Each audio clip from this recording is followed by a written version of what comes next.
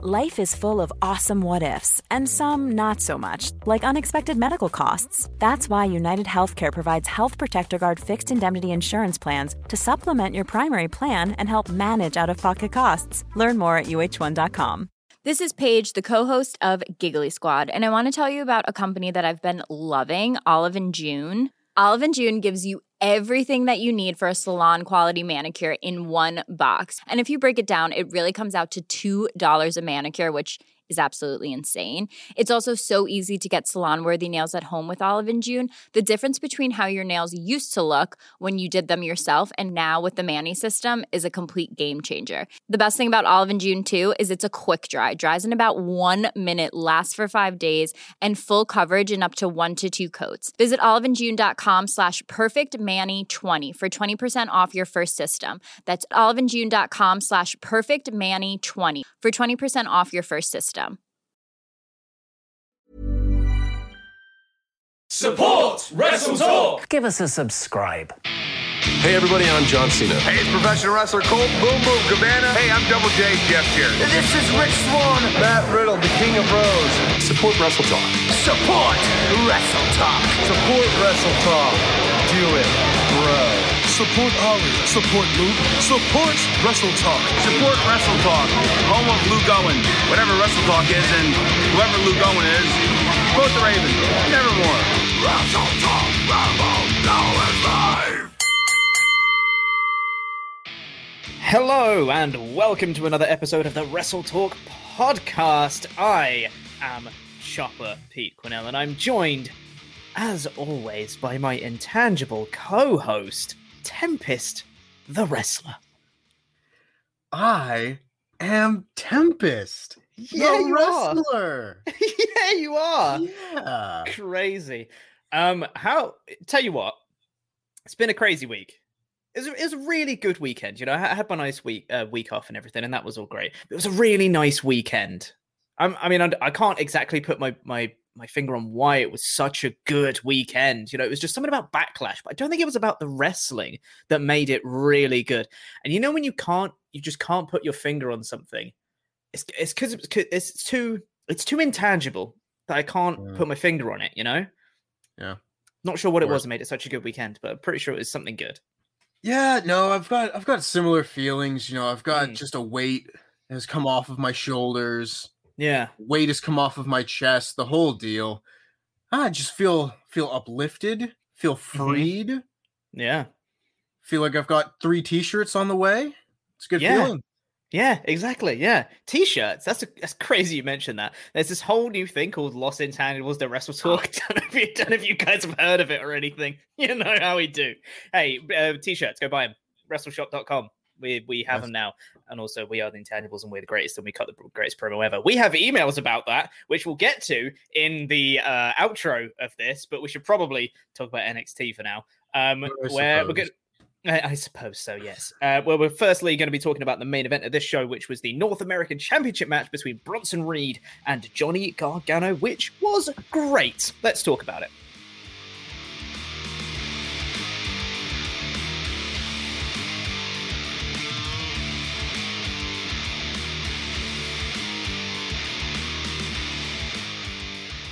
Let's talk about NXT, because the first thing we're going to be talking about today is the main event of the show, which was Bronson Reed versus Johnny Gargano for the North American Championship. Oh God, I think I have the stream open so I can hear myself talking. Oh God, and I hate it. Oh, and I God. don't know what tab I've got it open on. This. I don't know what tab I've got it open on. You take a week off, you come back, and you're just a series of errors here, Pete. What's going on, mate? There's no... All right, well, while he figures that out, Bronson Reed is your new North American champion, everyone. He was able to defeat Johnny Gargano in a steel cage match, despite the help of Austin Theory. It was a grand old time. Pete, are you quite all right now? I'm good. I struggled to find that tab. Goodness me, that was a whole ordeal, but I found it. I have way too many tabs open. That's my problem. Yeah, it was a really fun match. I've lost track of everything that's happening. It was awesome. you guys know how I feel about Bronson Reed. I think he's fantastic. I thought the match psychology was great, having Austin Theory on the outside, constantly just getting in the way, like shutting the door on Bronson Reed, trying to climb up the outside and push him on the inside. There were some really great like high spots, loads of big power spots from Bronson Reed, just doing like middle rope power bombs to Gargano. Gargano doing a ridiculous like reverse poison rana off the top rope onto Bronson Reed, and it was the best. This was a very, very fun match. And I love the ending as well, because it started to look like Bronson Reed was going to try and escape through the door. And I was like, you should never have a babyface escape through the door. That's really lame. And I really liked at the end. The door was open. He hit like a tsunami to Gargano's back, went over to the door, slammed it shut, and then climbed up, hit another tsunami to Gargano, and then got the win. And I was like, that's a great ending. Love that. And it was very, very decisive victory for Bronson Reed. I'm really happy he's a North American champion. They had a really good little video package earlier of him being like, it's been 14 years. It's been everywhere through Australia and the UK and everywhere in America. Now I'm in NXT. I want to look at my wife and tell her 14 years later, we finally made it and all that stuff. Like it was all just really, really well done. Yeah, we don't get really, really good cage matches in WWE anymore, it seems. Like, cage matches, for the most part, have kind of been played out. There's only so much you can do in matches like this, but this was just a match where they did fundamental, good cage match psychology, and it all worked. It all worked, and it gave you an ending that you wanted to see. It felt like this was the right time for some new blood in the championship scene, because Bronson Reed's been around for about 2 years now. He's really good, and he needed that big win. Johnny Gargano, of course, has been there. He doesn't need that win as much now. He's been champion for months. Give Bronson Reed this moment. We did, and it feels great, especially with that promo earlier in the show. Like, how do you not get emotional watching this guy cry? And afterwards, you see that his wife was there and she gets to go up on stage, and then they do the Triple H point. It was just so good. I like feel good moments in wrestling, and this was a really good feel good moment. Yeah, exactly that. It was a very feel good moment. And for me personally, like even going as far back as the actual breakout tournament itself in like June 2019, so literally almost 2 years ago now, Bronson Reed was probably one of the three guys where I was just like, I'm interested. I'm on board with you in particular. Out of like the 8 people that were in it, I went back to find what 8 people were in it because I'd forgotten. Dexter Lumis. Oh, can I try? Oh yeah. By all means. Can I try? Because I gave you one, Dexter. Yeah. Well, I knew Dexter was in it. Was in it? Dexter in it? Lumis was in it. Yes. Dexter, Cameron Grimes. Yes. ACH as Jordan Miles. Jordan Miles, yeah. Joaquin Wilde. Correct. Bronson Reed. Sure. And I think that's all I got. I can't remember the last 3. Okay. But, yeah, that's tough. But I will say 5 out of 8 of these people are actually like regular mainstay names in NXT now, which I think is actually pretty good. Was Isaiah Swerve Scott one of them? Yes, very much. There you go. Was. That's 6. I think that's all I got, though. You said Cameron Grimes, didn't you? I did. Okay. Then there was Boa. Which, completely forgot about Boa. All right. And also Angel Garza. Huh. Yeah. How about that? Yeah. I wouldn't have gotten those last 2. I wouldn't have gotten those at all. Yeah. But genuinely, going back to that, literally the people that I like immediately like connected with when I watched that tournament was Bronson Reed, Swerve, and Angel Garza. I was literally like, those 3 are great. They're amazing. You like they're like top guys. So for me personally, to see Bronson Reed now as North American champion, I'm like, yes, all of that. Yes, I'm so happy for you in particular. And obviously on the same episode, we had Swerve like properly like Hit Row having the thing, which we're going to talk about later because Hit Row is so good. I can't wait to gush about it. Dude. Spoiler alert. Dude. I'm really into it. Same. It's so good. I'm so mad I missed their debut on last week's episode. I obviously had to go back and watch it, but I'm so mad I didn't get to talk about it on the episode because it's so good. Oh, Pete, you missed like the best episode of NXT last week. I know. It was the best. I think it's the best show that I've reviewed, period, on this channel. Maybe the first night of TakeOver, but I loved last week's NXT so much. Yeah, exactly. And obviously Angel Garza, he wasn't in NXT for very long, but then we went straight up to the main roster.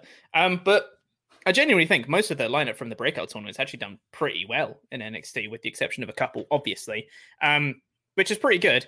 And also, yeah, that was June 26th, 2019 was when that started last year. So it's been almost a year, like bang on pretty much 11 months since 11 months. A year and 11 months since then. Yeah.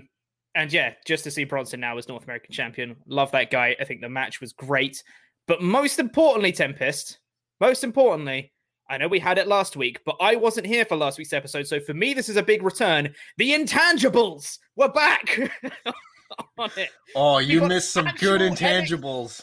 Actual NXT Intangibles were back on this episode. And I will admit, they're not as bad as I remember. They were pretty bad last week. They were last real week's bad. Were terrible.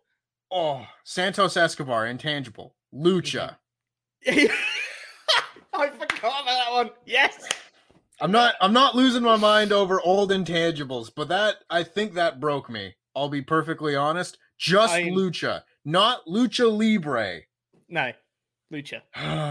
Yeah. Yeah, I know. What were the Intangibles this time, Pete? So for Bronson Reed, Intangibles, agility, power. See, he's graduated from just agility. It was agility last time, and now it's agility and power. At least they're both nouns. It's not agile and power, or agility and powerful. So we're getting somewhere. This is progress. You say that, and then we get to Johnny Gargano's ones, which is adaptable. Sure. Endurance. You lost me. Sure. And ring IQ. He had three. He had three intangibles. Wild. Well, I don't know how he didn't win. He had one more intangible. How many intangibles? Crazy. It's basically a handicap match at this point. Yeah. Oh my god. Good lord. They're not as bad as last week's. Last week's were terrible. Having gone back and watched them. But yeah, fantastic match. Great feel-good moment. Loved all of this. Loved Bronson Reed. Promo was great. I don't really have much more to say. I just thought it was awesome. I'm really happy it happened. Really happy he's North American champion. I think it was a good choice. I think Gargano's done loads with the belt already. He can move straight up into the NXT championship picture and it won't feel out of place, I don't think.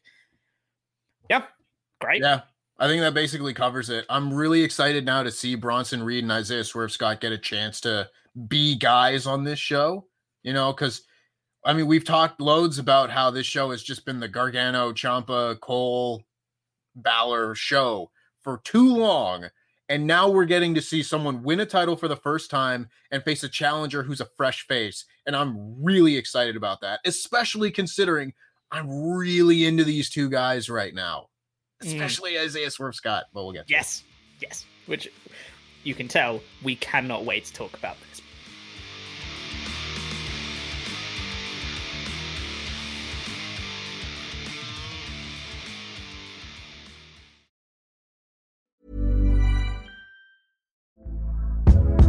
Hey there, it's Michelle Norris. I'm host of a podcast called Your Mama's Kitchen. When I travel, I'm usually looking for a way to find a taste of home when I'm not at home. And one of the things I love to do when I am at home is entertain. And Airbnb allows me to do that. When I was in California recently, I rented a house that had a great kitchen. And when we were sitting around the table, we're all thinking, we're in someone else's house. Someone could be in all of our homes as well. If you have a home, but you're not always at home, you have an Airbnb. Your home might be worth more than you think. Find out how much at airbnb.com/host. Here's a cool fact. A crocodile can't stick out its tongue. Another cool fact, you can get short-term health insurance for a month or just under a year in some states. United Healthcare short-term insurance plans are designed for people who are between jobs, coming off their parents' plan, or turning a side hustle into a full-time gig. Underwritten by Golden Rule Insurance Company, they offer flexible, budget-friendly coverage with access to a nationwide network of doctors and hospitals. Get more cool facts about United Healthcare short-term plans at uh1.com. Hi, I'm Daniel, founder of Pretty Litter. Cats and cat owners deserve better than any old-fashioned litter. That's why I teamed up with scientists and veterinarians to create Pretty Litter. Its innovative crystal formula has superior odor control and weighs up to 80% less than clay litter. Pretty Litter even monitors health by changing colors to help detect early signs of potential illness. It's the world's smartest kitty litter. Go to prettylitter.com and use code ACAST for 20% off your first order and a free cat toy. Terms and conditions apply. See site for details. Wow. Nice. Yeah. What you're hearing are the sounds of people everywhere putting on Bombas socks, underwear, and T-shirts made from absurdly soft materials that feel like plush clouds. Yeah, that plush. And the best part? For every item you purchase, Bombas donates another to someone facing homelessness. Bombas. Big comfort for everyone. Go to bombas.com/ACAST and use code ACAST for 20% off your first purchase. That's bombas.com/ACAST. Code ACAST.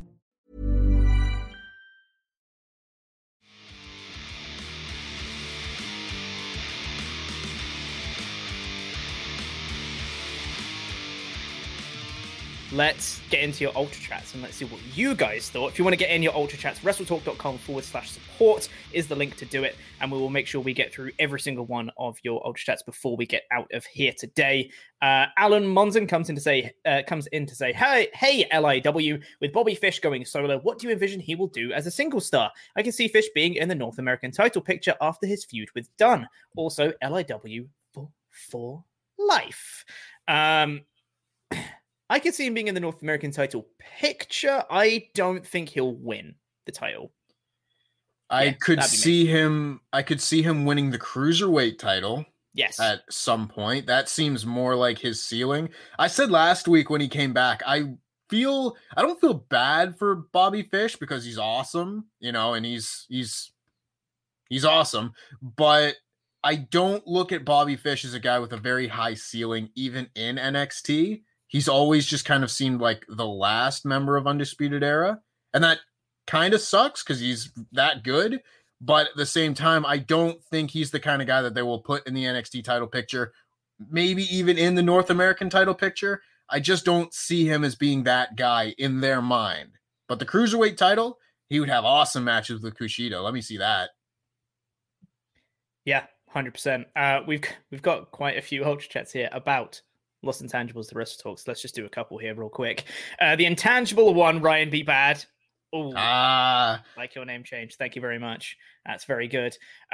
Thick boy era now begins, and I'm all in for it. Me too. Also, so glad that Pete blew up Ollie. Thank you. I used to bask in the glory of King Chopper and then was sad when he became a fool's fool. But now he is a rap god. Hashtag Lost Intangibles. I'm not Eminem. God, just wear a hat. Hey, his name is Eminem. His girl wanted Eminem, so he gave her an Eminem. Oh my God. God almighty.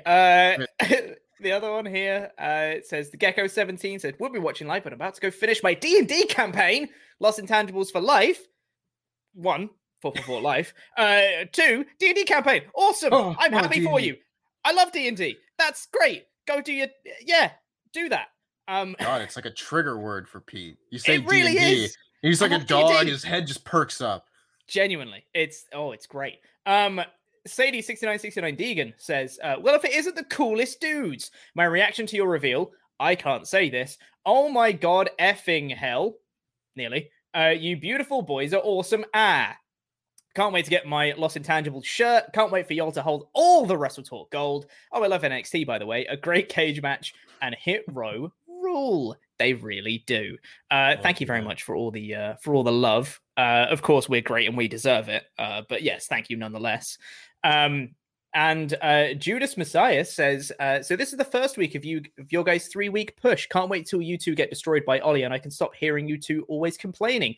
I mean, complain about the awesome Alexa and Dexter. That is a really interesting Ultra Chat. And in no way truthful, because all of us, we will hold all the Wrestle Talk gold. I will become Jam That Champion. Tempest will become Quizomania champion once again, and we will be destroying Wrestle Talk from the top down. That covers it. That covers it. Thank you for your money, Judas. Thanks for the money, bro.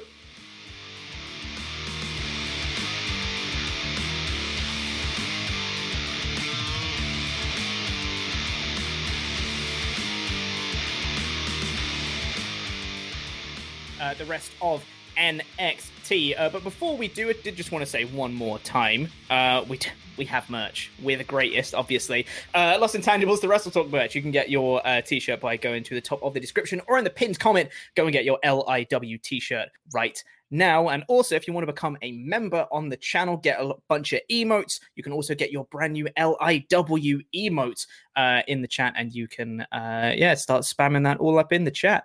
Why not? Because we're great and we can do that kind of thing. Okay, so this episode of NXT itself started off with Toni Storm versus Zoe Stark, which had a little video package at the start of the show, as well as the Bronson Reed Johnny Gargano one. It was like a dual video package. And I will say, what I really like about NXT is that the vast majority of the matches on each show feel like they've had at least some sort of build. And this one, even if not every story knocks it out the park and is an absolute, world-class feud or whatever, at least it's had a bit of story and there's a bit of something to sink your teeth into with everything. This had its own story for a couple weeks. It had, as much as we've disagreed with, Toni Storm losing consistently and things like that, had its speed bumps along the way. I was still very interested in this match. This felt like more of a big deal because they built it up for at least a few weeks. And these two, they came in and they had their match at the TakeOver pre-show, and Zoe Stark got the big win, and that was kind of Zoe Stark's big push starting moment out of that.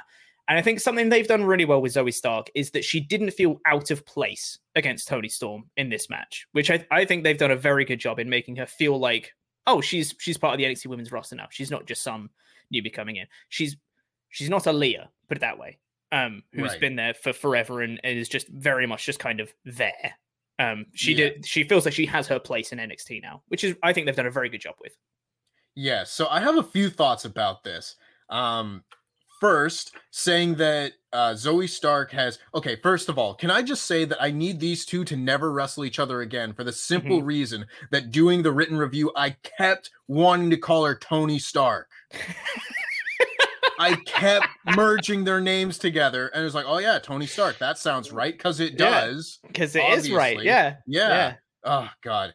Never wrestle again, just for that reason. But anyway, I thought that Zoe Stark and Toni Storm did feel close to being on the same level, and it felt more like not necessarily just Zoe Stark coming up to Toni Storm's level, but I thought this rivalry as a whole kind of brought Toni Storm down a little bit. So it was like them meeting in the middle.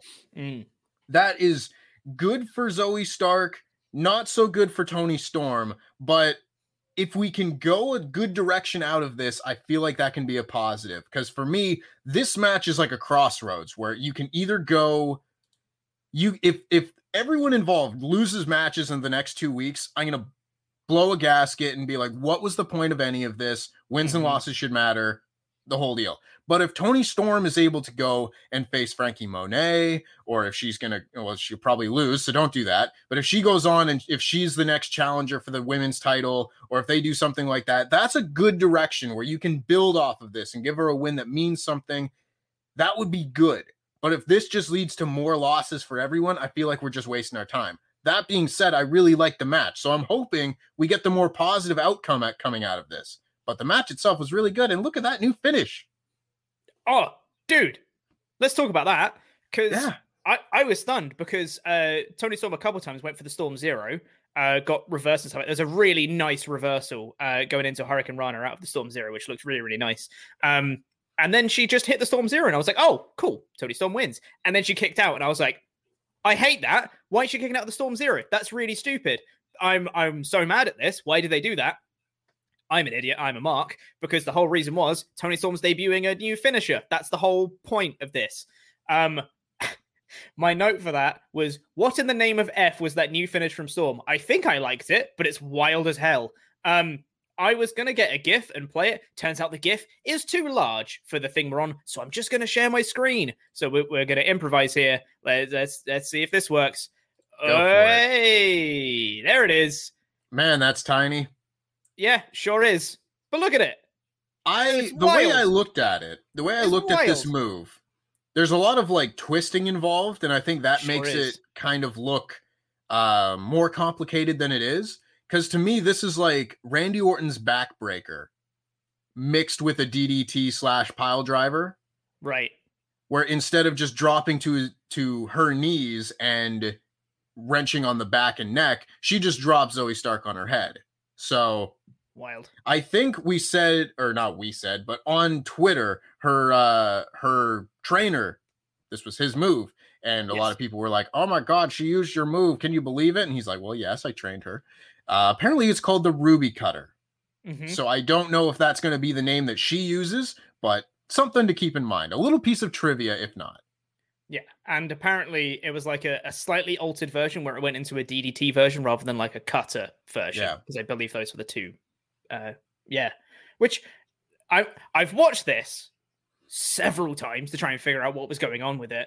And I think it's growing on me. The more I watch it, I'm like, actually, that's pretty cool. I like it. I like it a lot. It's cool. I can rock with it. Yeah, any kind of move that's kind of ends in a DDT or some sort of landing on the head thing, I'm like, yeah, that's good. I can buy that. So yeah, that was really cool. Toni Storm gets the win off that move, which I thought was really cool. I'm glad that she got the win back over Zoe Stark, and it kind of says that it kind of almost proves Toni right that like Zoe did get a fluke victory in a sense, which we know isn't necessarily true because Zoe has kind of been proving herself against Sarray. Like she held her own against Sarray and stuff like that. So I don't think Zoe Stark got particularly buried out of this by any means. But Toni got an important win, which was then undermined by Frankie Monet, who came out and that's her thing, is just interrupting everything and being a knob, which is just what she did. So she came out and like the graphics all came out. Frankie Monet in-ring debut next week and just kind of interrupting Toni Storm's celebration. Yeah, fine. That's what Frankie Monet, that's what she's doing as a heel, is just interrupting all the women's segments ever. Sure, go for it. Because I'm still not sold on Frankie Monet as a character. I mean, we haven't seen her wrestle yet. So, obviously we've seen her wrestle elsewhere, but not in NXT as of yet. So I'm still not 100% bought into Frankie Monet, but something I do like that they've done so far is that she's just gone to all of the women's division. Like she hasn't picked a feud yet. She's literally just gone like Io Shirai, Emma Moon, Shotzi Blackheart, Toni Storm. Like it just doesn't matter. She's just going to interrupt and annoy everyone in the women's division. Like Raquel Gonzalez, like none of that matters. She's just going to annoy everyone, which I kind of like. I think they've done a decent job with that. I would agree. Yeah. After that, we had Legado del Fantasma backstage. And the interviewer says, "Where's Santos Escobar?" And they say, "He's resting. Don't talk about him." Anyway, then they essentially challenge Tommaso Ciampa and Timothy Thatcher to a match because they interrupt. Timothy Thatcher did some really bad comedy here, which did not land for me in the slightest. He said some stupid Spanish, said El gato no tiene zapatos, which means the cat doesn't have shoes, which doesn't really mean anything, doesn't make sense. And then Ciampa was like, "Well, it makes perfect sense. And anyway, we should fight you." And I was like, that's not a joke. This had big WWE scripting vibes to it, and I didn't like it. Yeah, I didn't really have strong feelings about it one way or the other, but it definitely felt more like a WWE segment than anything else. Yeah. I think the thing for me is that I've really liked Ciampa and Thatcher. Like, as a duo, I feel like they could be so good. Like, we got a glimpse of it in the one promo they had a few weeks ago where they were just sitting backstage and they cut the promo and Ciampa was super duper serious, got up and shut the chair aside, and Thatcher just stayed there, cocked his head and smiled at the camera. I was like, that's a cool team right there. They just need to be stony-faced, don't take any S word, go out and just beat people up because they like to fight, kind of babyface duo. I'm all on board. when I look at Ciampa and Thatcher, I don't see a comedy duo, and I don't get why they're trying to do comedy, like, you know, Toothless Timmy and hitting people with the shoes and like stuff like that. I'm like, well, why are you doing that? That's not their strong suit. Why are you making them do that? Yeah, I don't know. That's just me, though. I just really like him. We then had, we'll talk about Cameron Grimes later when we get into his match, because those two are pretty intrinsically linked. We then had the first of two segments where Candice LeRae and Indy Hartwell were getting massages. Very well produced segments. How you doing, Tempest? And so great. Just so awesome. Great. Okay. Candice and Indy getting massages, and Candice being like, isn't this such a great day? Just getting massages. We're the champions now. Johnny Gargano is going to take care of Bronson Reed tonight. Isn't this so great? And Indy just is getting massaged. They put the cucumber over the eyes and all that stuff. And then she says, I'm so glad that you were right about Dexter Lumis just being weird and a loser, and no one likes him, and he's stupid, and he just follows me everywhere, and he sucks.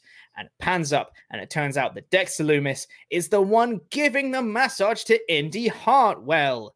Bum, bum, bum. So he hears her say all this stuff, and he gets very sad, and then he walks off. Oh, poor Dexter Lumis. He's sad. For Christ's sake, people, like, come on. I don't want to repeat myself on this show. I really don't, because I feel like it gets repetitive and all that sort of thing. And it is to an extent, it's a gimmick now. But what part of this makes any sense? He's now a masseuse.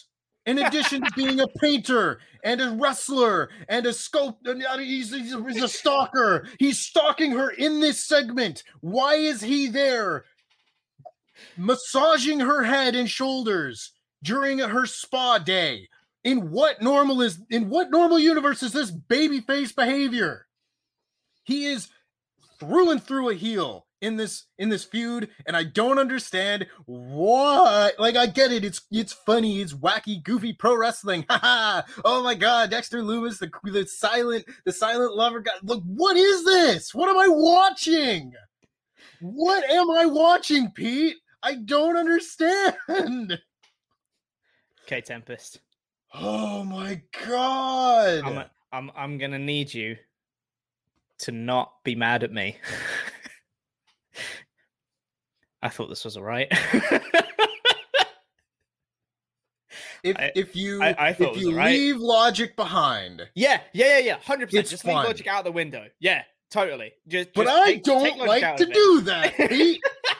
I like my shows to have a little bit of logic, just a little bit, just this much logic. Yeah.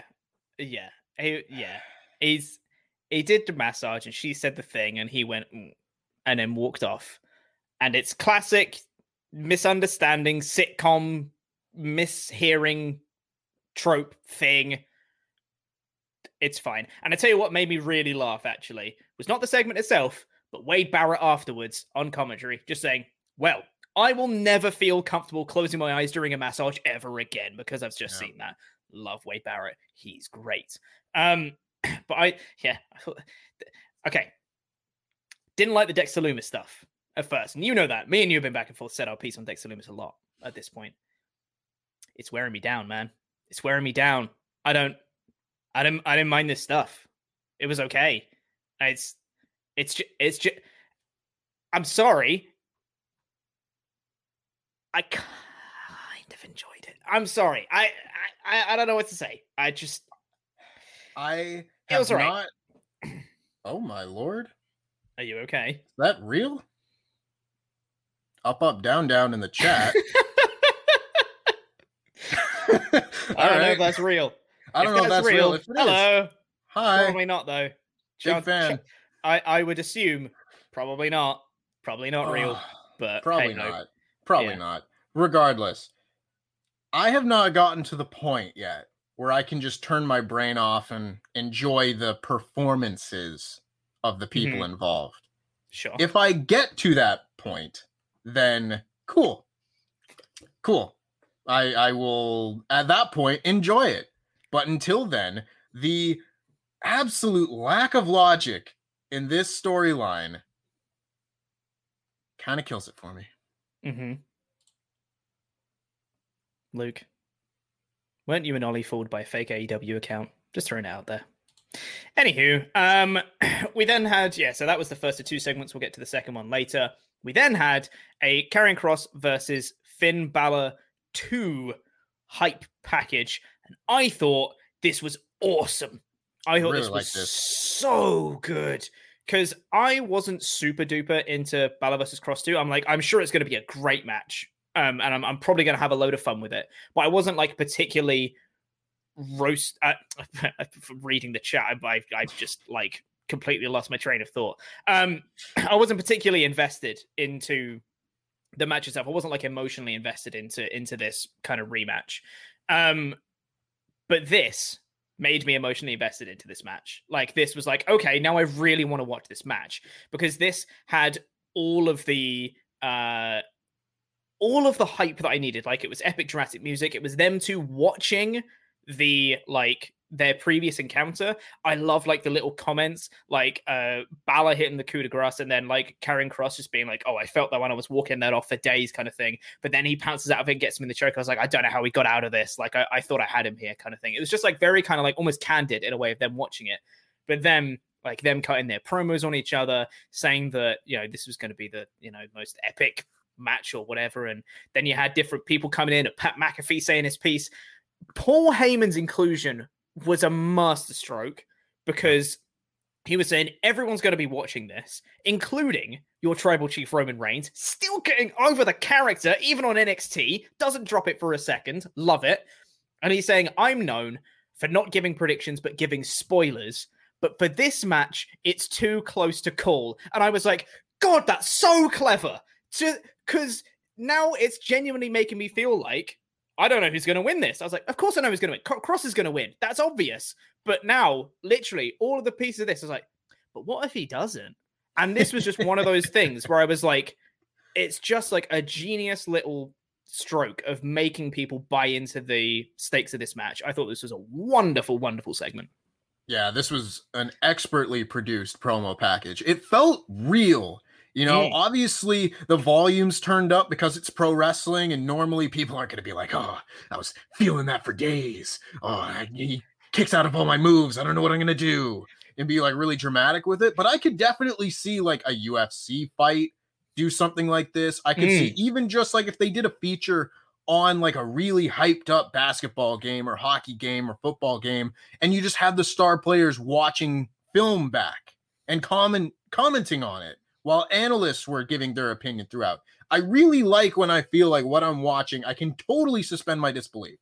And this was a segment where like it took half a second for me to suspend my disbelief, because what I was watching felt real. And I like that. I like it a lot.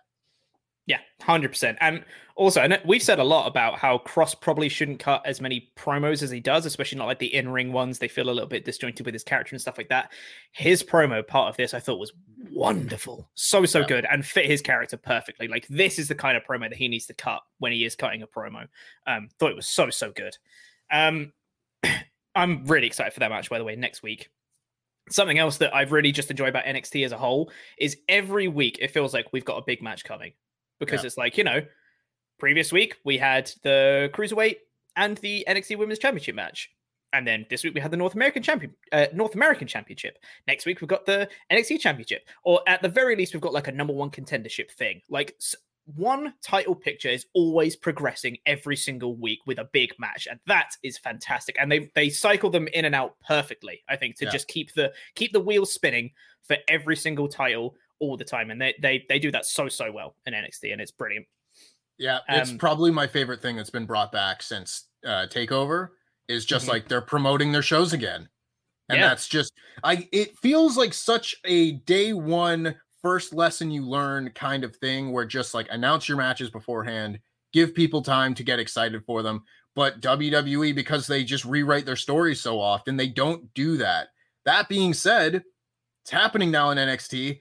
And I love it. And I really need it to like never stop happening again. It's just so good. We know matches that are going to take place 2 weeks from now, not even 1 week from now. 2 weeks from now, we know what the main event is going to be. That's awesome. Yeah. Yeah. It's just good. It's just good, isn't it? And the thing is, and with NXT, they're going to follow through with it. It's not like on the main roster where they're going to say, and next week we're going to have this, and then they'll just scrap the match because rewrites and stuff.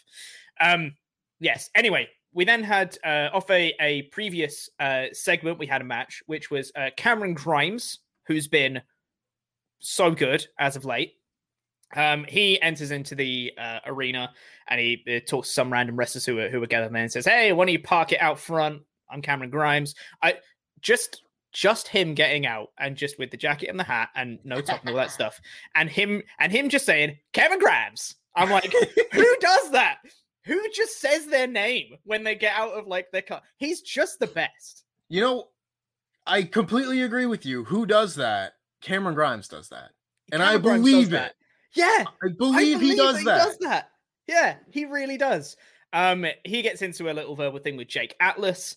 Atlas saying, actually, Ted DiBiase's got the spot out front, so sorry, no can do. And Grimes just says, "Hey, I'm gonna beat your ass in the ring," or whatever he said.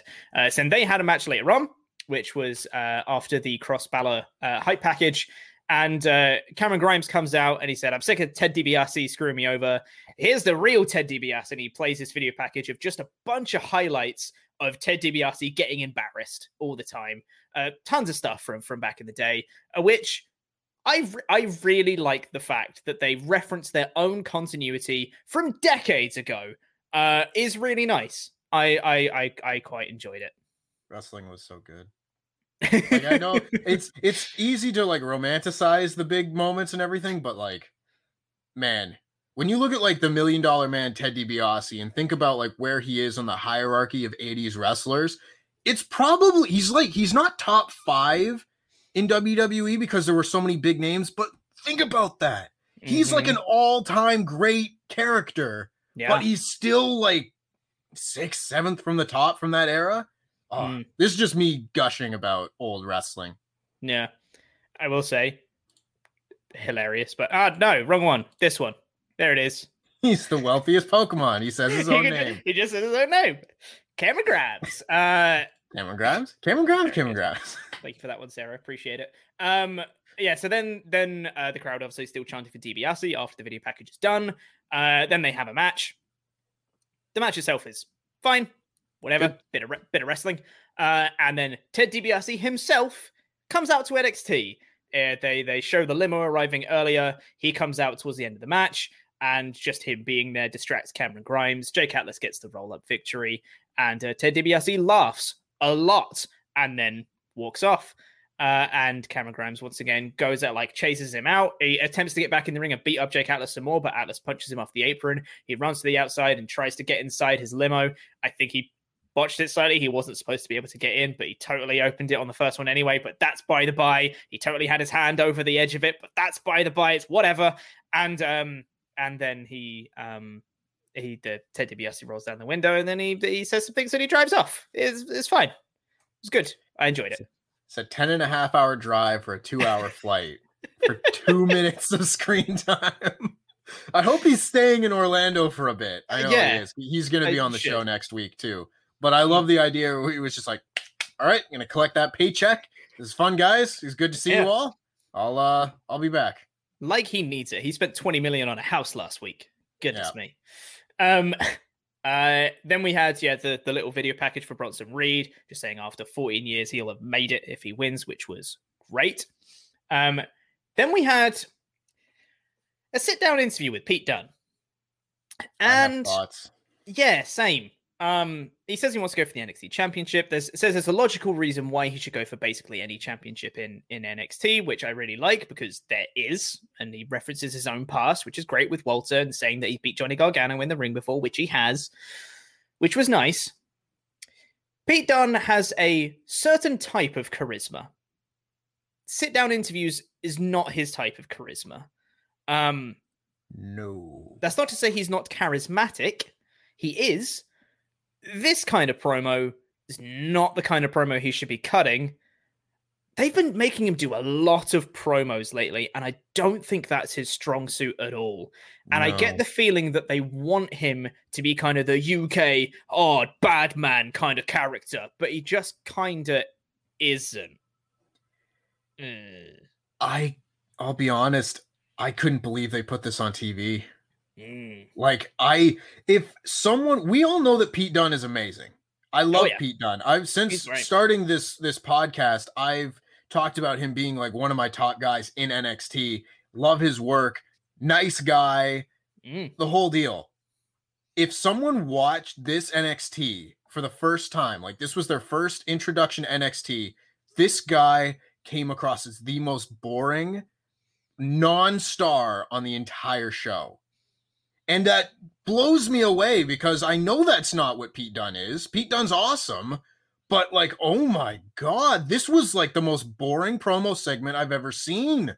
It was the most complete opposite from the Adam Cole promo segment with the same guy, Arash Markazi, just like a few weeks ago. Like, they were by the pool and he had all this charisma and he was blowing it off and he was late and he was talking on the phone. He had the sunglasses. This was just, hi, my name's Pete.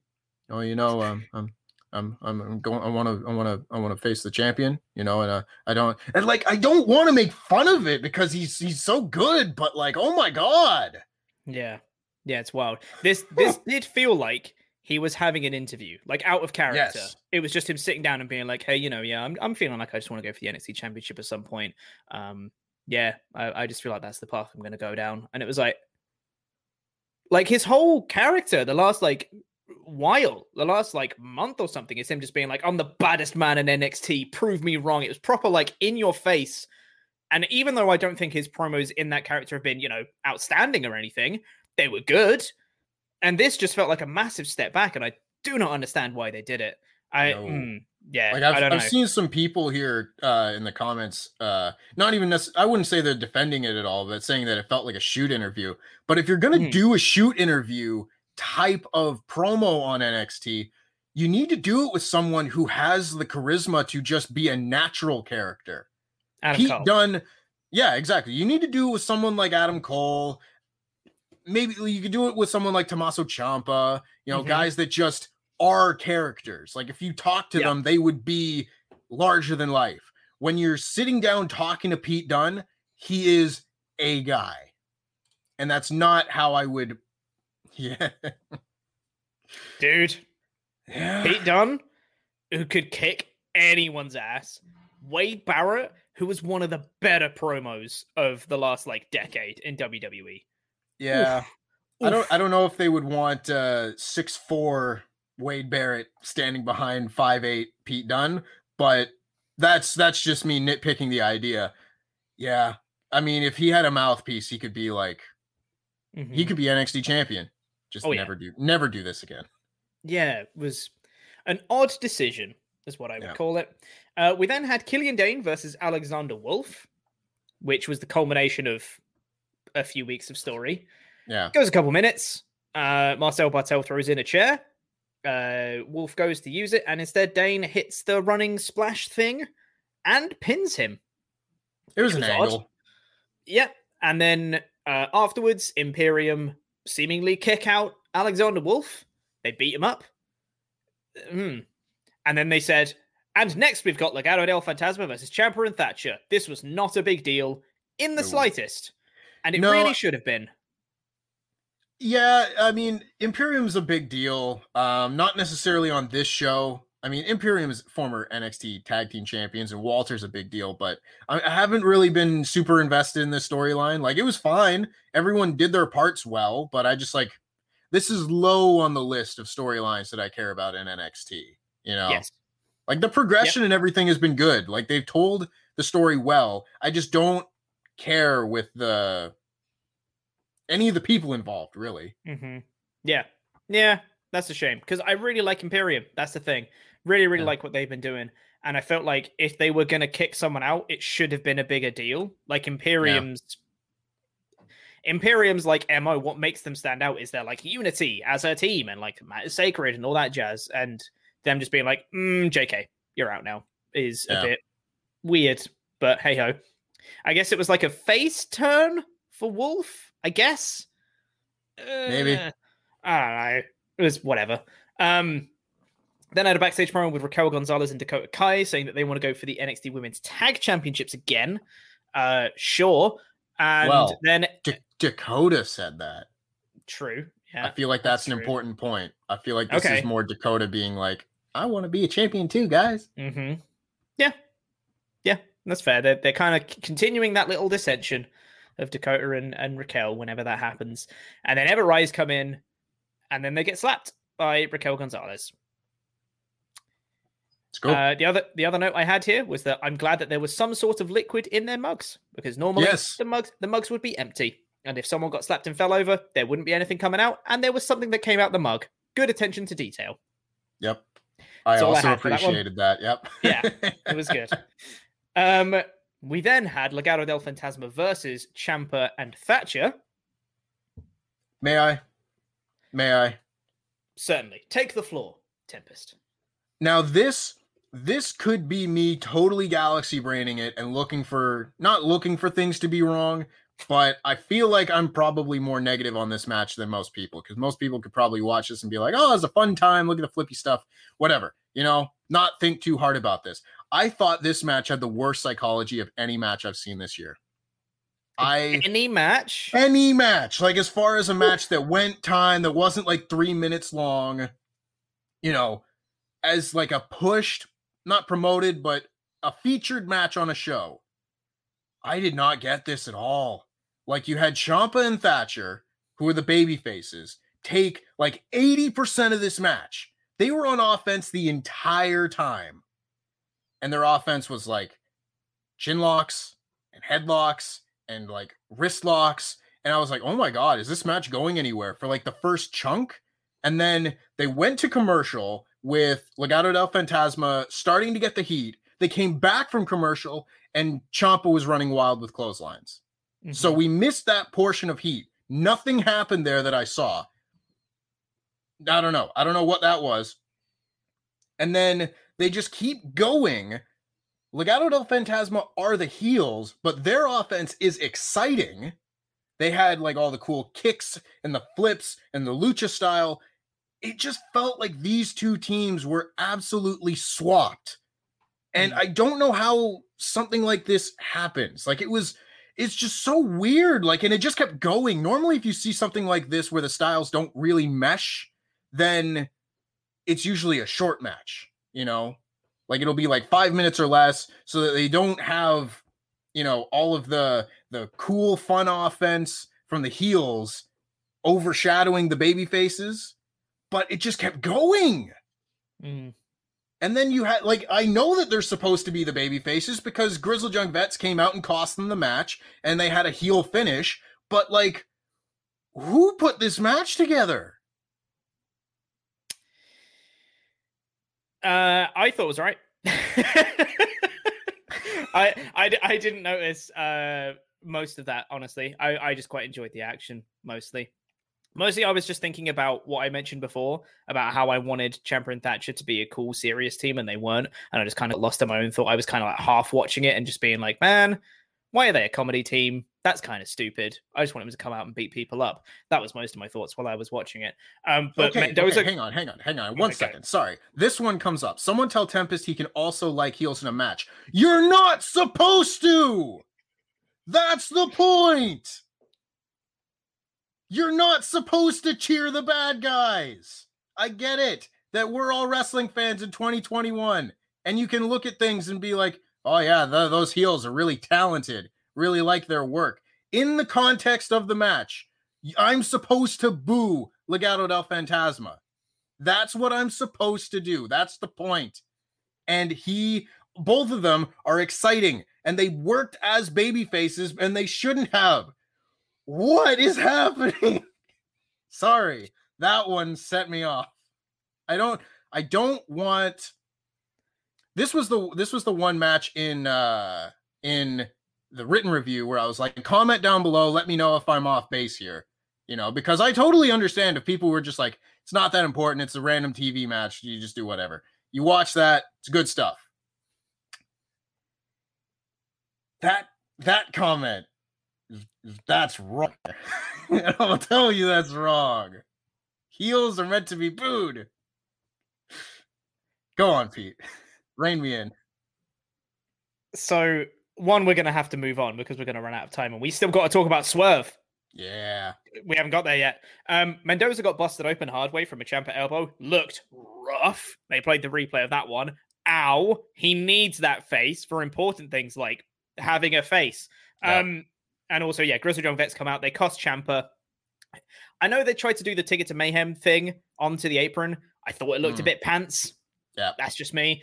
But then, LDF get the win, which was cool. We had a backstage promo from Bobby Fish, which I thought was cool, saying that I quite like the logic of this one. He's like, I wasn't helping Kyle O'Reilly. I was getting back at Dunn and Lorcan. They put me out at War Games, a tricep surgery. Like they showed like the scar he had from it and stuff like that, which is really cool. And so now he's back, and it was awful. Yeah. And then he says that he's going to fight Pete Dunne. Cool. Pete Dunne's probably going to win. Match. Yeah. And Pete Dunne's probably going to win and go on to do more stuff.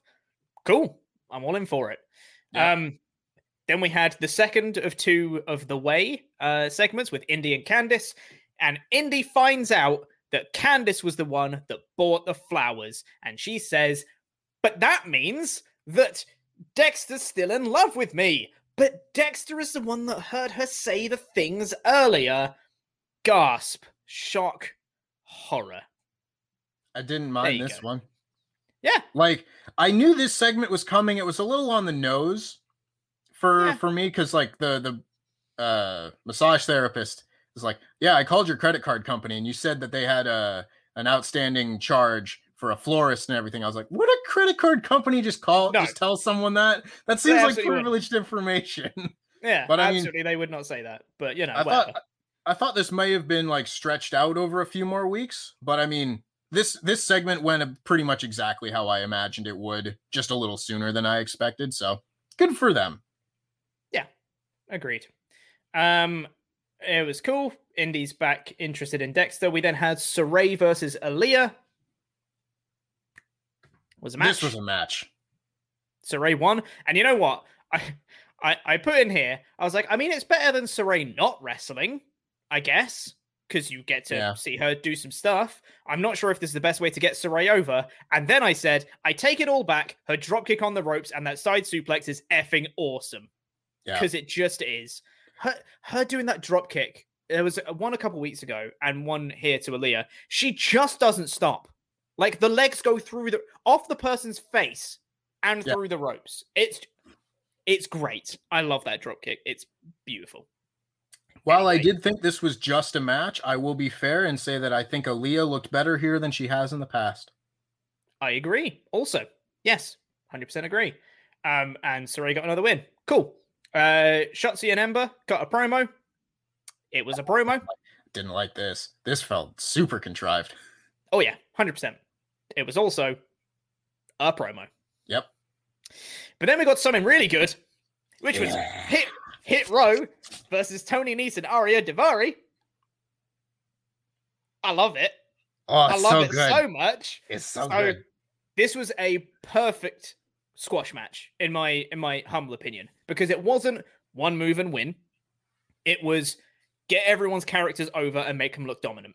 And you had the little comeback from Aria Daivari doing some chops and stuff like that, but then he got shut down immediately, and then they just kind of dominated some more. And it was perfect. You had, oh my God, Shanti Adonis hit a wonderful looking dropkick in the middle of this. And also, it got over his whole character of him just being the one that always gets fired up and has to be held back the whole time. Him just kind of just pummeling Daivari in the corner and the ref having to drag him off. And then his tag partner coming in and Top Dollar having to come in and then like drag him off because he was going to get him DQ'd and stuff like that.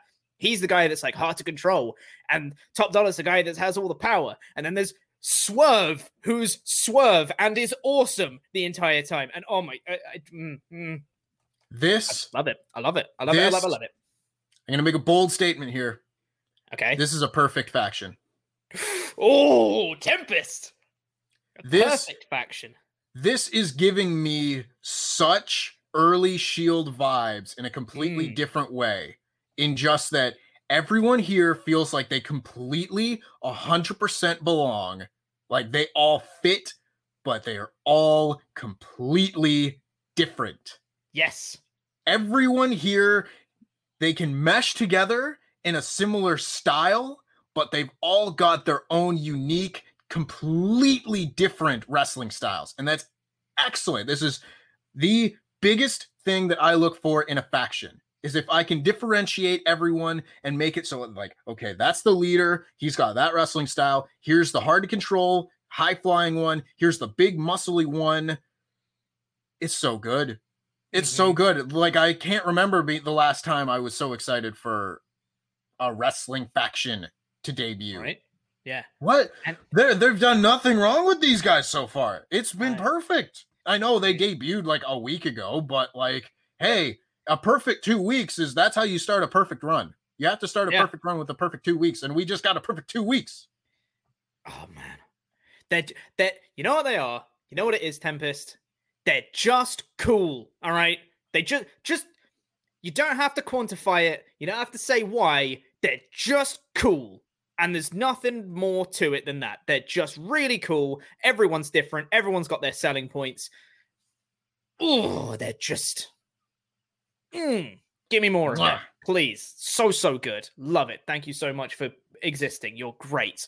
And Top Dollar got the win. It was kind of a fireman's carry into kind of like a suplexy brainbuster type thing move, which is pretty cool. I like it. It was nice. Cool looking move. And then afterwards, Swerve cut a promo saying that he wants to go for the North American Championship. It doesn't matter who wins out of Gargano and Reed. He's coming for the North American title. Yes, please. All for that. I hope he's not the next challenger to Bronson. I want Bronson to hold the title a little bit. I want Swerve to be the person that beats Bronson for the title, ideally. Do you think, and this is based on nothing except speculation, because that's what we do here, do you think that Bronson could be one of those guys that has a very short reign and has to chase again? Yeah. Because, you know, he 100%. waits 14 years to win his first WWE title. Like, oh, it's a big deal. Loses it in his first championship match to Swerve at TakeOver. And then Swerve can be the long champion while Bronson Reed chases. Because honestly, I think that serves everyone a lot better than Swerve just challenging and loses. Yeah. Yeah. I could buy that. I'm not opposed to the idea as long as Swerve isn't as long as Reed isn't a transitional champion. Yeah. That would be great. As long as, if he loses it and there's a story to it and eventually he comes to try and win it back later, or there's a purpose to it, there's some kind of plan for Reed afterwards, I'm all for it. If they just have Reed lose and that's it, oh, well, you had your chance, off you go, that would be a bit bad, and I'd rather they extend it out, but it was good. We had the main event after that. We got confirmation of a few matches soon, which is Legado del Fantasma versus MSK for the tag titles in 2 weeks' time. So, you know, that's already going to be a big match for that show. We've got Ember and Shotzi versus Raquel and Dakota next week. Cool. Frankie Monet's having an in-ring debut next week. Grimes and DiBiase are having $1 million face-off, which is such a stupid name, and I love it. And then we got Balor and Cross next week as well. Balor Cross 2 next week. Which so much to be excited about. There's a lot going on in NXT, and almost all of it is great. Like, goodness me. Overall, I thought this was a really good episode. Really good episode. There was none of the kind of like, as great as the main event was, you know, it wasn't like a TakeOver quality, amazing match. You have to go out your way to watch it. It was very, very fun. Really, really, really good match. But, you know, not of the same degree as like, you know, Kushida Escobar, for example, from last week or anything like that. I'd have given this a 4 out of 5 show. I thought it was very good overall. Yeah, I think this is an easy 4 out of 5 show. There were stuff on there were things on the show that I wasn't as big a fan of, like the tag match and then the Pete Dunne interview, but that was really it. Like, if you took those two things out, this would be a second 5 out of 5 show in a row. Like, I love what they're doing with NXT. Like, all these smaller matches are really good. You get a good main event every week. It's promoted ahead of time, and everything advances the little stories that they've got. I've got nothing more to ask. 4 out of 5. More of this. Yes, please, just more of this. It's logical storytelling that's progressing every week, and I cannot get enough of it. Keep doing you, NXT.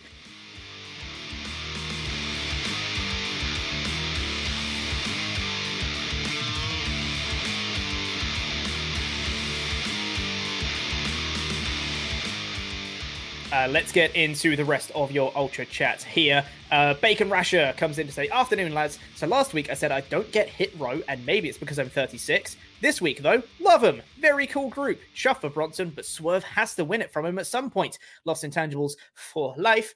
Jam that intangible. Jam that jammable. Nope, doesn't work.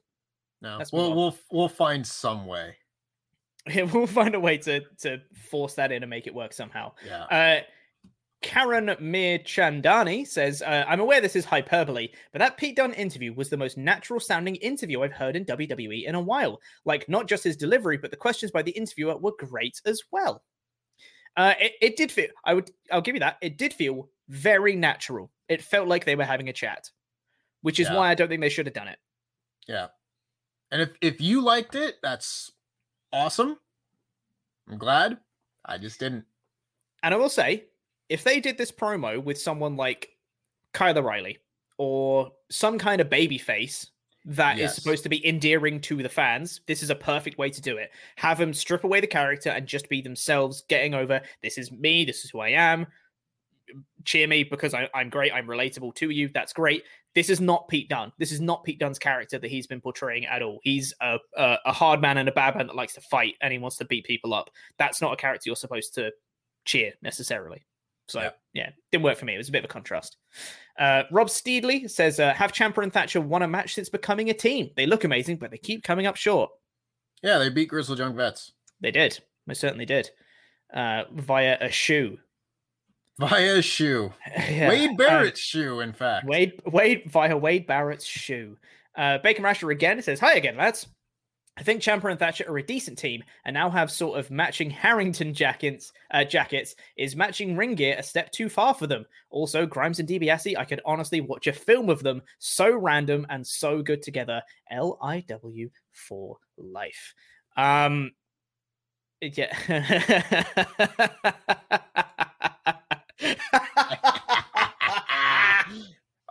Suck it. Look at it. Look at him putting Mr. Davis in there. He's so vain. His name's Oliver. Oliver.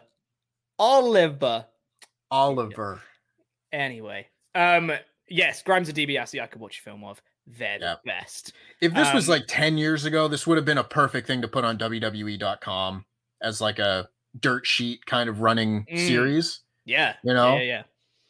It's exactly that, yeah. OGP, yeah, you know me, comes in to say, been a while since I watched NXT, but after Hit Row debuted last week, had to go back and watch. Made me excited to watch live this week while writing my paper for my final. I'm all in. Also, LIW, best storyline in wrestling. Elite who? Roman what? LMAO, Lost Intangibles for life. It's not that hard, guys.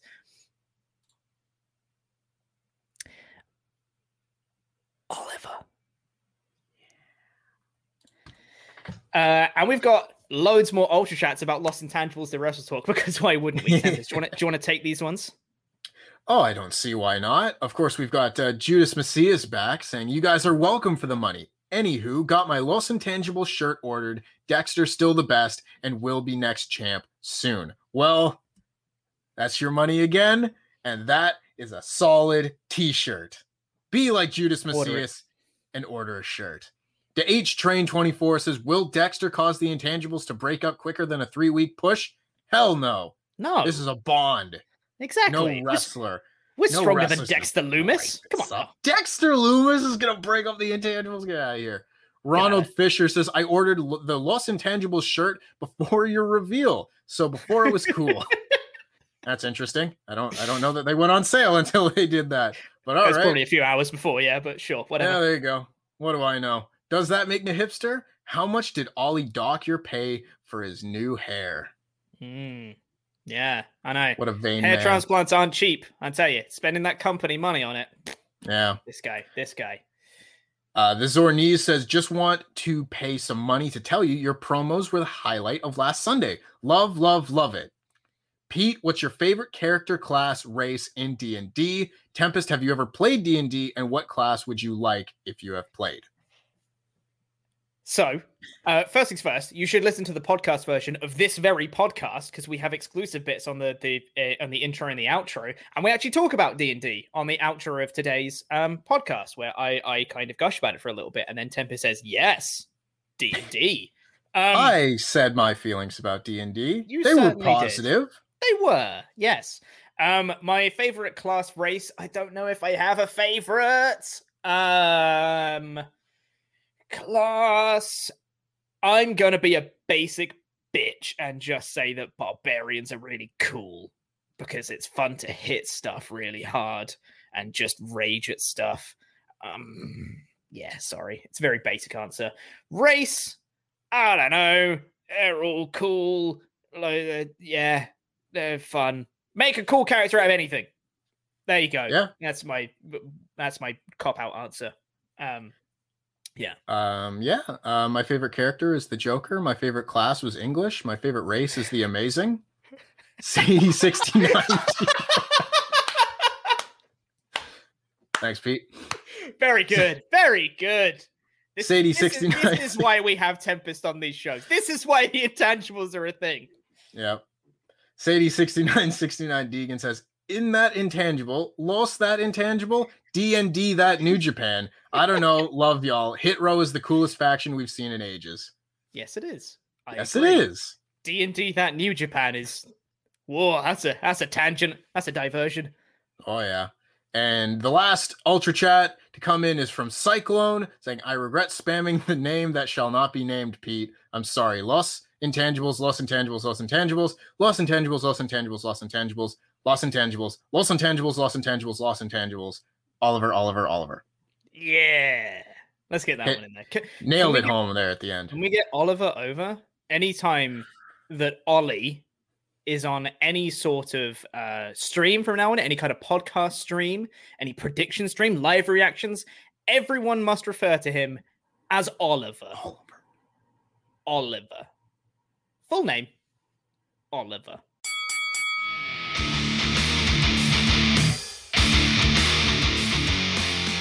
All right, so let's not beat around the bush here.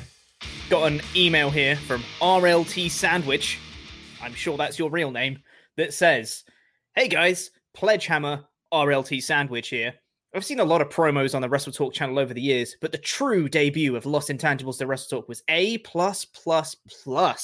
Pete's lighting, the debut of the lower half of Tempest's body, and the justification for their actions was Chef's Kiss. Look out, Roman. There's a new best thing in wrestling. Hell yeah. Hell yeah. I will say the bottom half of my body has been on camera before. I've been in the ring on camera before. So if you really want to see it, check it out. Not my face, though. Yeah, that's true. We'll never get to see your face. Never, ever. Even though I can see it right now, breaking kayfabe, sorry. No, you and I wear the mask 24/7, Pete. How dare you? Totally, yeah, 100%. We've got an email here. Let's get into a couple more emails here because this has been... In fact, no. Before we get into the rest of the emails, I know we've just kind of been putting ourselves over the entire time. How are you, Tempest? How are you doing today? I'm doing quite well. I got to see an NXT show that I quite liked, which we've already talked about, of course, because this is after. Yeah. But otherwise, yeah, I'm just kind of making my way through. It seems like things in Ontario are getting a little bit better, so that's good. That's good. Cases are going down. I've heard whispers that we may not have to wait the full 4 months to get our second doses, just because a lot of people will have gotten their first one. So let's not just waste them and all that. So I've got my fingers crossed on that, because right now it's looking like I will be fully vaxxed by the end of August. And if it happens before then, that is a big thumbs up and I will be very excited. Otherwise, yeah, I'm just kind of going through life, a happy little intangible boy. Hell yeah. That's great. Yeah, on my week off, I started going back to the gym again. Crazy, which is nice. My chest and shoulders are in a lot of pain. God. Yeah, my body was like, I haven't lifted weights properly since 2015, 2016. So my body was just like, what is it? Well, stop. What are you doing? And it doesn't like any of it. But I'm going to push through it and I'm going to keep on going, maybe. But yeah, so it's been a pretty decent week here. But anyway, yes, more emails. If you guys want to email in, support@wrestletalk.com is the place to do it. And we can read out your emails on the show. Tell us how great we are. That's a surefire way to get your email read out. Just hype us up and we'll definitely read it because we are vain. Got one here from, let's have a look here. We've got one here from Josh, which says, which, now, I didn't want to be this guy because I didn't want to Andy this too much, right? No, never. Can never do that. Yeah, but the subject of the email here is Los Intagables, which is just you've missed an N out of that, which does change the perception of this email, but it's fine. Josh emails in to say, "Hello guys, since the start of the year, I've been going back and watching every NXT takeover and love them all, obviously. It got me thinking, what do you think is an underrated takeover match, and the best takeover of all time? For me, it would be underrated takeover, War Games 2018, underrated takeover match, DIY versus Revival versus AOP at Orlando, and best takeover, New York. Love to hear what you think. Josh." Well, it's tough. I would say for an underrated takeover, I'd probably say Orlando, because I think that one's 100%. Just been completely forgotten. Yeah. Like there were no title changes on that show, and the only debut was Aleister Black, and that was like overshadowed by the crowd dicking around. So it's like they don't go back and highlight anything from that show. But all the top matches, whether it's the tag, Ember Moon and Asuka, or the main event, Bobby Roode and Nakamura, like all those matches were really, really good. They just have kind of forgotten about that show on the whole. Totally, Yeah, what about you? Underrated takeover is difficult because everyone loves all of them. I don't really know. I don't know. I might have to just agree with Orlando, I think. Both of the Chicagos were pretty good. Both of the Chicagos were great. I love the first Chicago so much, mainly for Pete Dunne, Tyler Bate. That's genuinely like such an amazing match. It's so good. An underrated takeover. Sorry, go ahead. Like those middle Brooklyn shows. Like the first Brooklyn show gets remembered a lot for the Bayley match. Totally. And then like the more recent one was remembered for like the Gargano Ciampa matches. But those middle ones were still really good. Yeah. Again, like that 2016, 2017 era of NXT just kind of gets like forgotten about a little bit. But the takeovers were still so good. Yeah, 100%. For an underrated takeover match, the thing is, it's so unfortunate because I feel like a lot of these, when you say they're underrated, it sounds like you're saying that people don't think they're good. And it's like, no, everyone thinks they're good. They're just not as recognized as them. So I'd say something like Viking Raiders versus Aleister Black and Ricochet was great show. Such a good match. But like, no one really talks about it that much when you think of like the top takeover matches or anything. I was like, that or this one's probably more recognized. I think it flew under the radar for a long time, and people recently have been like, wait, no, actually, this match was amazing. Was American Alpha versus Revival at TakeOver Dallas. Oh, yeah. Which is just another brilliant match. Those are probably my two biggest, like, underrated ones. Yeah, I mean, there was a stretch where Undisputed Era had the best match on every TakeOver, and the most underrated one to me is when they faced Oney Lorcan and Danny Burch. Yes. And I can't remember. I think it was Chicago 2. It was something like that. It was one of those shows. But that match was excellent. And no one in the crowd really cared. Like, they didn't care about Lorcan and Burch because they were just kind of like an underneath team. But man, I watched that and I was like, this is going to be like one of my matches of the year. And of course, it probably didn't end up being like that level. But it was so good. So good. I love that match. I love all the matches that Undisputed Era had in that era. Like their matches with Mustache Mountain on TakeOver. Yeah. So good. Good. Oh, I love takeovers. That was Chicago too. I just Googled it. Well done. I am not a fact checker for no reason. Exactly, yeah. That match was so good. I think especially because Lorcan and Burch were so like they were relative unknowns in like the tag division. It was like, oh, I only had a couple week build, and like they kind of came in and was like, and you get an NXT title match. And everyone was like, wait, what? So people weren't too keen on it. But then by the end of the match, I remember the crowd being like, damn, like they're really good. But by the end of that, very, very good. Thanks for the email, Josh. Appreciate it. Let's get into another one. Let's do Misha. This is an email for me. This is about D&D. Misha comes in to say, Daniel Bryan and fans chanting yes.gif is the opening bit. Amazing, thank you. Finally, the true powerhouses of the Wrestle Talk locker room are going to clean up the company, and with merch. Hey guys, did you know we had merch? WrestleShop.com. Buy our merch. Yeah, Lost Intangibles, the Wrestle Talk t-shirt. Go get it. Now, something I've been pondering for a while, the parallels between Vince McMahon's management style and being a bad DM. Let's do a comparison. Okay, so this is for me. Playing favorites. Consider Hulk Hogan as the only guy in the group, who is the skeevy DM, who the skeevy DM is trying to impress. Makes sense. Capriciousness. 3-week pushes for everyone. No sneezing at the gaming table. Makes sense. Indulges own fetishes, big beefy boys and over-sexualized women, sure. Largely ignores input from others, except for favorites, Tribal Chief, RK Pro, etc. Changing things arbitrarily, another last-minute rewrite, inconsistent application of rules. What exactly qualifies as a DQ these days anyway? Be interested to see if you find folks agree or had any other observations on that score. Stay safe, bros. Misha. P.S. Hazar Warcaster is back. It's not really. I had a week off and I wanted to do a skit, so I did, but it's not really back. But thanks, Misha, anyway. Yeah, that makes a lot of sense. I'll for the sake of Tempest, I'll just say, I agree with all of that. Totes that D&D. What's your thoughts on D&D, Tempest? We need to hash this out. I am not creative enough to create a character and be able to just like think up imaginary storylines like kind of on the fly like that. Like I can watch a stream, like I would watch the CBW streams that we would do and I would see that and be like, oh, this is really fun. I don't think I could do this though.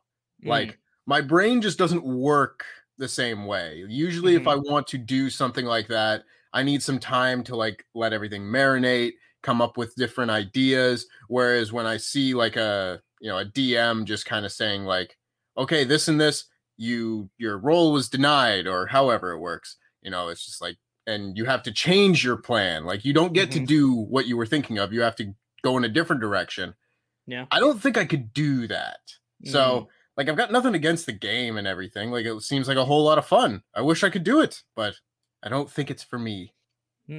That's fair enough. That's very interesting because you say like, oh, you couldn't react on the fly and coming up with storylines and stuff like that. What would happen if you were in a promo segment with someone and it was kind of a little bit unscripted and you're playing a character, obviously, when you're doing a promo. So you're kind of role playing in that sense, but it's a little bit unscripted. You know roughly what you want to say, but it's kind of going back and forth a little bit. And someone says something and like, I need to respond to that line specifically, so you have to change what you have to say, kind of thing. Are you comfortable with that, or are you more of like, I need to say these things, and that's what I need to say, kind of thing?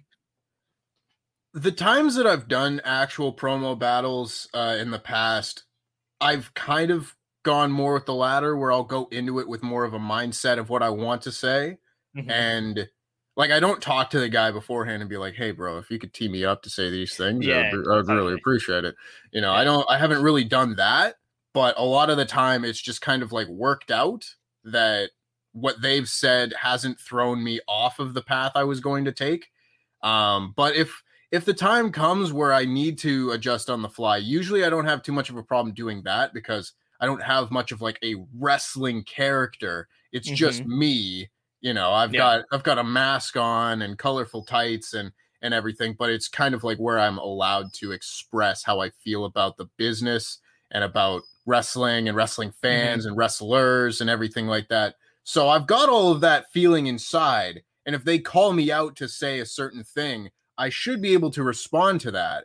But again, we're talking about wrestling here, which is something that I have dedicated pretty much all my life to at this point. So I feel more comfortable talking about that on the fly than if I had just like come up with a character and needed to improv my way through this totally unknown character that I don't have a clear backstory for and everything. Like if I wrote down like a word cloud about all the different things that, the characteristics of this character and really delve deep into it, I could probably get into it, but that opportunity has never come up.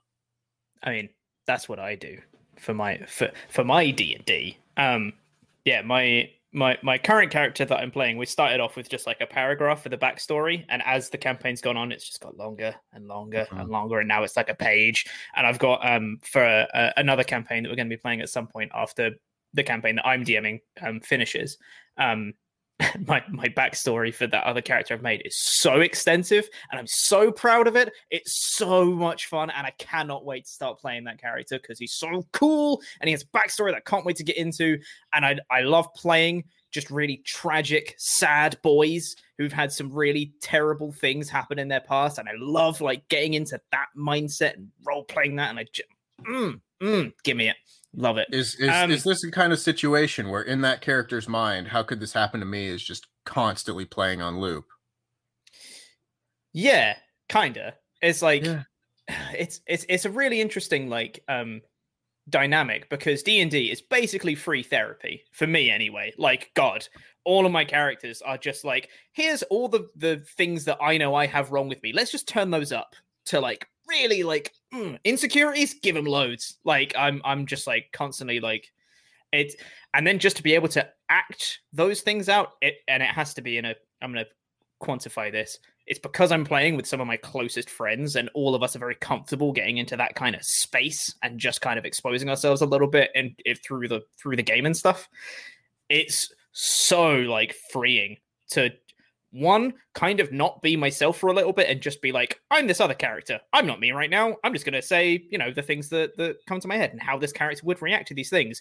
And then after the game's done, I'm like, I mean, that's kind of me though, isn't it? And then I have to like digest that and be like, okay, so what does this mean about me? And what can I learn from this? And all that stuff, and kind of break it all down. For me, it's like oh man, I could talk about D&D forever. It's like it's a proper, like, it's a lifestyle, man. For me anyway, that's what I get out of it anyway. It's a proper, like, it's an experience, Anyway. You're selling me on it, I will be honest. It's a good time. It's a very good time. Anyway, I'm gonna not talk about D&D anymore because I could do that for so much longer. We'll do one last quick email here. We've got one here from Abhiram, who says, who emails in for Lost Intangibles, the Rest Talk. Thank you. And we've got an embarrassing story here. If you've got any embarrassing stories, send them in. We always love hearing them. They're great. It says, hey, Pete and Tempest. I just remembered a story from last year. I was walking to engineering class, listening to Shayna Baszler's theme song with my AirPods. I got to class, took my AirPods out and put them in their case. A couple minutes later, the teacher was about to start teaching, and my phone on full volume goes, "This is my brutality!"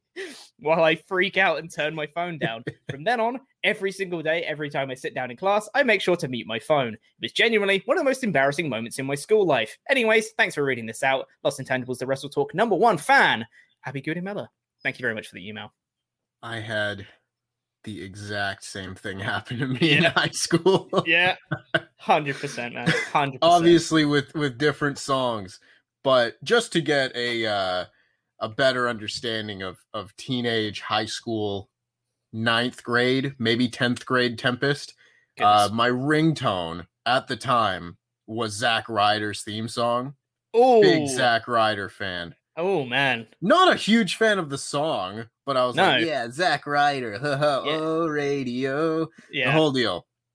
I think I'm in history class, and I just sit down, and it turns out I had like pocket dialed my dad in the middle of class. And so he was like, oh, I wonder what this is about, and called me back. And in calling me back, just full blast, you had Zack Ryder's song blaring through my phone. And I was just like, oh, that's embarrassing. Maybe I should change that.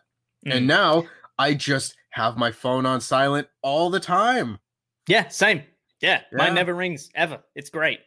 That has reminded me of a story which I do not have time to tell, which I will have to tell at some point, maybe on the SmackDown podcast. So remind me on Saturday, Tempest. I've got a story relating to Zack Ryder specifically that I need to tell on the podcast, because it is quite bad. But anyway, that is going to do it for this episode of the Wrestle Talk podcast. Thank you very much for listening, everyone. We really do appreciate you sending your emails to support@wrestletalk.com, and we will read those out. Go buy your Lost Intangibles merch because it's great and we're great. Let's go do it. And yeah, we'll be seeing you guys soon. I'm back, the Intangibles are back, and we're better than ever. Bye!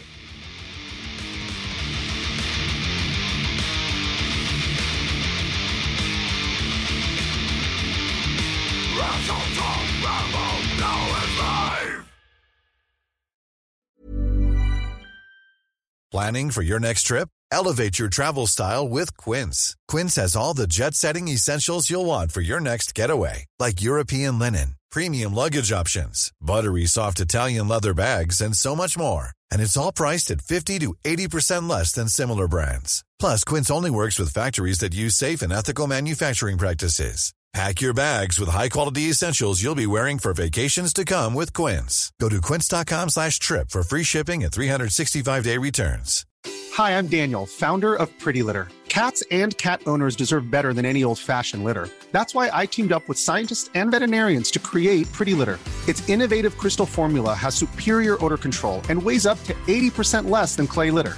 Pretty Litter even monitors health by changing colors to help detect early signs of potential illness. It's the world's smartest kitty litter.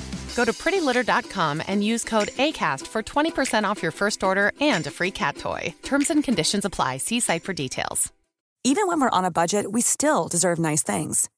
Quince is a place to scoop up stunning high-end goods for 50 to 80% less than similar brands. They have buttery soft cashmere sweaters starting at $50, luxurious Italian leather bags, and so much more. Plus, Quince only works with factories that use safe, ethical, and responsible manufacturing. Get the high-end goods you'll love without the high price tag with Quince. Go to quince.com/style for free shipping and 365-day returns.